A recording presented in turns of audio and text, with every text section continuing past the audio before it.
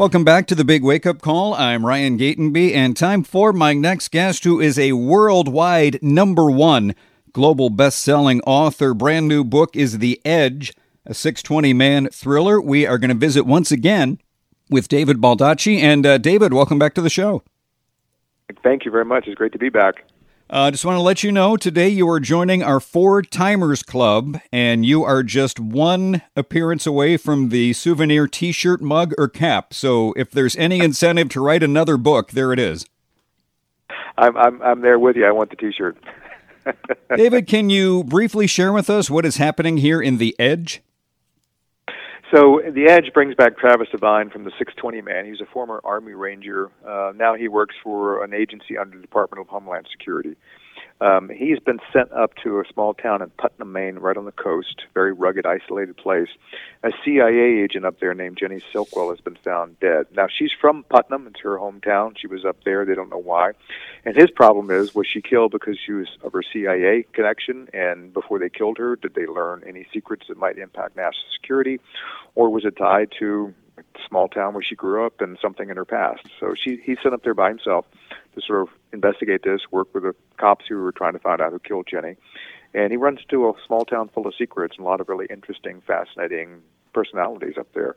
And Putnam is in a class by itself when it comes to sort of secrets. And he has to dig through all of that to get to the truth. Now, I don't think we had you on for the original 620 Man. Why is it the 620 Man? So when he left the Army under a cloud, and he felt guilty about what happened at the end when he was in the Army, he decided, I need to sort of serve my penance. So he got an MBA, and he started working in Wall Street in New York City. 620 was the train he would take every morning from Westchester County into Manhattan. So that's where the name came from, the 620 Man. And something that he saw on the train proved really relevant in the story in the first novel, The 620 Man. And sort of the moniker, The 620 Man, sort of stuck with him. Now, you say you're setting the story in a tiny town in Maine, a rugged place on the coast. Was this an opportunity for you to visit a rugged coastal place in Maine for some realism in the book? I've been all over Maine over the years. Yeah. I've been all the way from the south in Gunquit all the way up to Fort Kent and Madawaska, where my wife's grandparents used to live. My cousin John Baldacci was governor of Maine for 2 terms. So I've been everywhere. And we were just in Maine a couple of years ago, and in fact, we were in Kennebunkport. I gave a speech there this year. And it sort of rekindled my interest in Maine. And I decided that when I wanted to set this book in a place, I decided, let me just do Maine. I haven't written about Maine in a while. I know the area very well. I picked Putnam as the name. It's a fictional town. Yeah. But when we first went up there, when my kids were little, we would stay at a rental in a Gunquit owned by the Putnams. So I thought, okay, that's going to be the name of the town, the Putnams. When you are writing a character like this, who is always looking over his shoulder, as the narrator, as the writer, how do you keep that sense of tension with the character throughout the book and have it so, we the reader kind of have a tangible experience with that? Yeah, so he looks at the world differently than most people do. His situational awareness is high-tuned. He fought in combat in the Middle East for multiple tours. So every time you walk around a corner, somebody's trying to kill you. Every door you open, somebody's waiting inside to blow you away. So he lives his life with a heightened awareness of the danger all around him. So he looks at different cues and looks at people in a different way that he's been trained to do. I think that's fascinating for lay people who just sort of walk blithely through life staring at their iPhones and never think anybody's going to hurt them until something actually happens like that. So that's fascinating in and of itself. But at the same time, the clues that he sees out there actually helps him to survive. And I think people find that fascinating as well. And when my daughter is out somewhere or she's flying in late and going to the parking lot at the airport, I always tell her, please be aware of your situational awareness. Don't be looking at your iPhone. Know your surroundings, because there are tells out there that may help you, survive. And I'm not trying to be a doomsdayer, but I'm saying this is just real life. So you have to understand that there are bad people out there. So Travis Devine, that's how he lives his life, because those types of skills have allowed him to continue living. Now, have you been able to have conversations with, former CIA agents or operatives, and were they able to share anything to give you some of their insight? Oh, absolutely. Over the years, I've built up, quite a roster of people of the different alphabet agencies that, Sure. given me expertise and information and knowledge about what they do and how they do it. And it allows me to build really authentic characters. But at the same time, there's a human side to everyone, obviously, and aside from what people do for a living, occupational-wise, they have families, they have friends, they have emotional challenges, they have things in their past that they have to deal with. And that really is what this book is about, too. So, yes, it is about Jenny and her career at the CIA, and he has to focus on that. But it's also about digging into her past, a past of which all of us have past, and things that have happened in our histories that may provide him clues to, what happened to her. So that's sort of fascinating, aspect of the story. There are just multiple layers to it, both professional and personal. And then, David, I wanted to ask you, with the holidays just around the corner, I can't believe Thanksgiving is next week already. Can you tell us about Feeding Body and Mind, your partnership with Feeding America? Yeah, so we've partnered with them about 10 years ago, and they have this distribution pipeline, obviously, where they give out food at food banks across the country. Right. We support literacy and literacy efforts, and there's a fundamental connection between poverty and literacy. If you're illiterate, chances are very high you're going to be impoverished and food challenged. So we thought, okay, you have this network in place. I will go out on my book tours. My fans will donate new and gently used books. We'll pay to have those books shipped to these local area food banks across the country, so people going in seeking food assistance can also take home books. And why is that important? Well, I've never seen a bad result from books being in a home. I've seen many bad results from no books being in a home. And having books there and the awareness that your kids have books and they can read and enjoy books, it helps everybody. It's a very positive thing for the entire family. So, we've now donated a couple of million books over the years to food banks around the country. People have brought those books home, and hopefully it's positively changed their lives.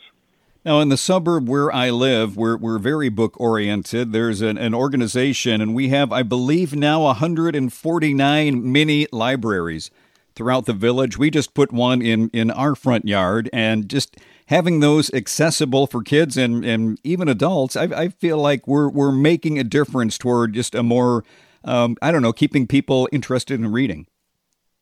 No, and it's vital that we do that. We've done the mini libraries as well. They're awesome vehicles. We've done them, various places we've lived, and it makes people realize, okay, here is something that's important and vital, and it's free. All you have to do is open a little door, pull the book out, read it, and take it back, and maybe donate books of your own down the road.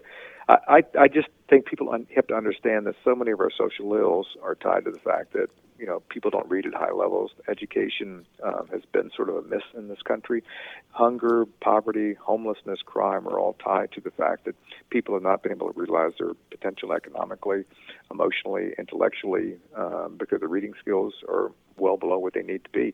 If we fix that problem, instead of putting Band-Aids on it, we fix that problem, so many of our social ills will either go away completely or be, dissipated down to almost nothing. But for some reason, as a country, we just refuse to invest either the money or the political will into that.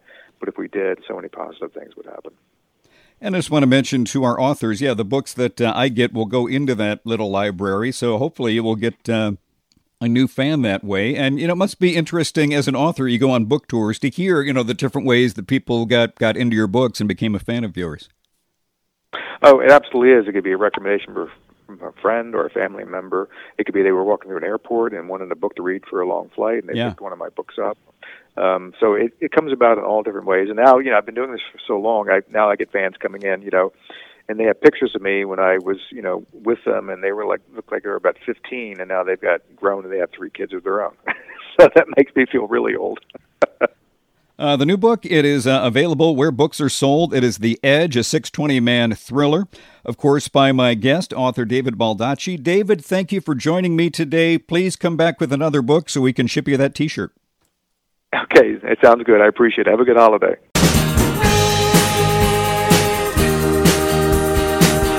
Wake up, wake up, wake up.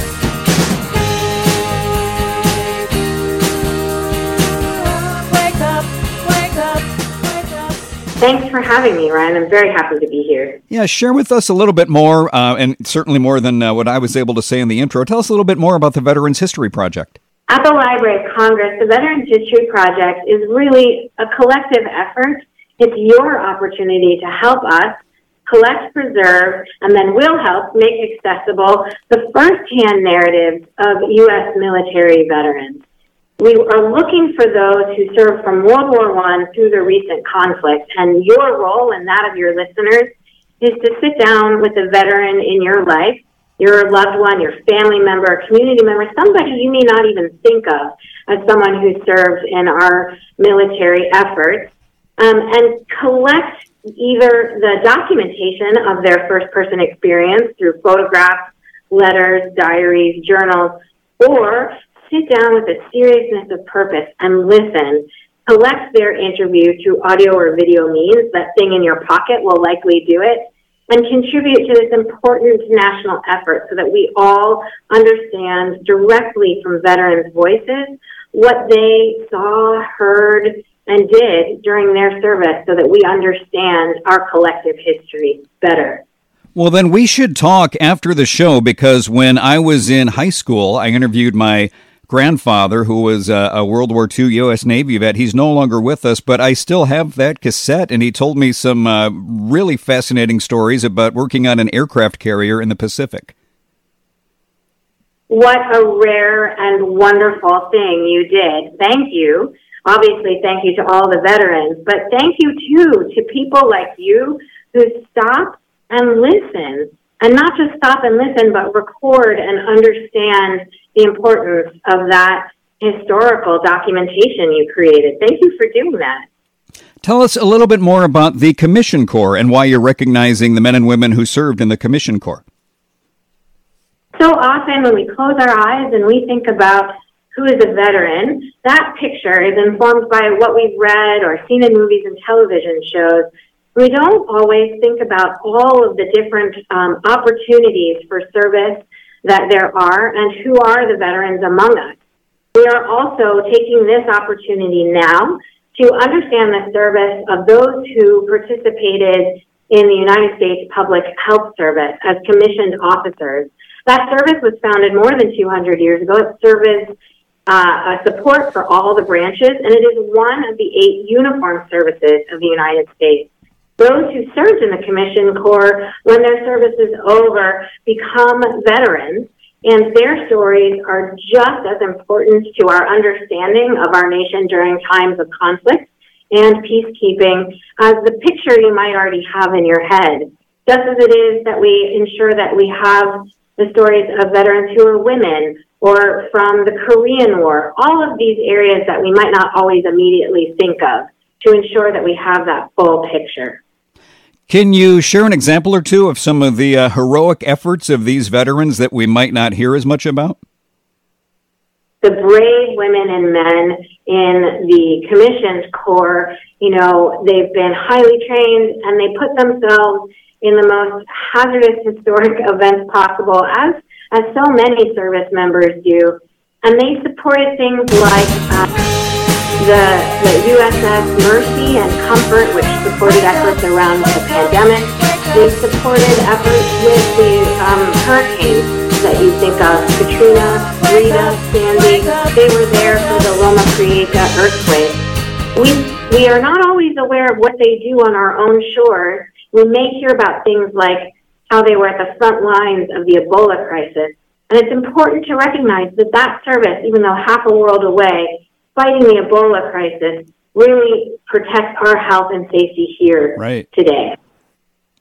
Now, my father and my uncle are both Vietnam veterans. How can veterans who'd like to participate get involved? Because this sounds like something they would be very interested in. You have the right idea. You sat down with your grandfather. Now is your opportunity to sit down with them. Particularly Vietnam veterans can feel a little more reticent about sharing their story. So veterans themselves can help each other by ensuring that those important perspectives are not lost. So often you ask a veteran, tell your story, and they'll start telling you about Aunt Millie, who was a groundbreaker, or a buddy who did these amazing things. Sure. The Veterans History Project is the opportunity to sit down and do that. Just go to our website, loc.gov/vet. Get all the materials there through our field kit to sit down with a seriousness of purpose and record that veteran's story. I love that. And what are some of the other contributions you're hoping to receive? It is so vital right now to increase our collective awareness of these valiant members of our society, some we might not think of as service members, and give them potentially overdue thanks through this meaningful opportunity to elevate and share their first-person experience so that their voices, their perspectives aren't lost to history, but rather enrich us all. Well, I think this is a great thing because a lot of us don't know much about the Commission Corps at all, but hearing you talk about their sacrifice and going to very dangerous situations in Ebola crisis, literally life or death on the front lines, and yeah, their stories really need to be recognized, and I'm glad you're here to talk about it. Really appreciate the opportunity to spotlight all service. And Monica, where can we go for more information, find out how we can contribute? Please visit our website. That's LOC, which is short for Library of Congress.gov, short for government, /VET, VETS, short for veteran. So altogether it would be LOC.gov /VET. And we've been visiting with Monica Mohindra, who is director of the Veterans History Project through the Library of Congress. Monica, thank you so much for joining me today. I really appreciate the opportunity to chat with you and look forward to hearing more about your family's service and stories and personal narratives.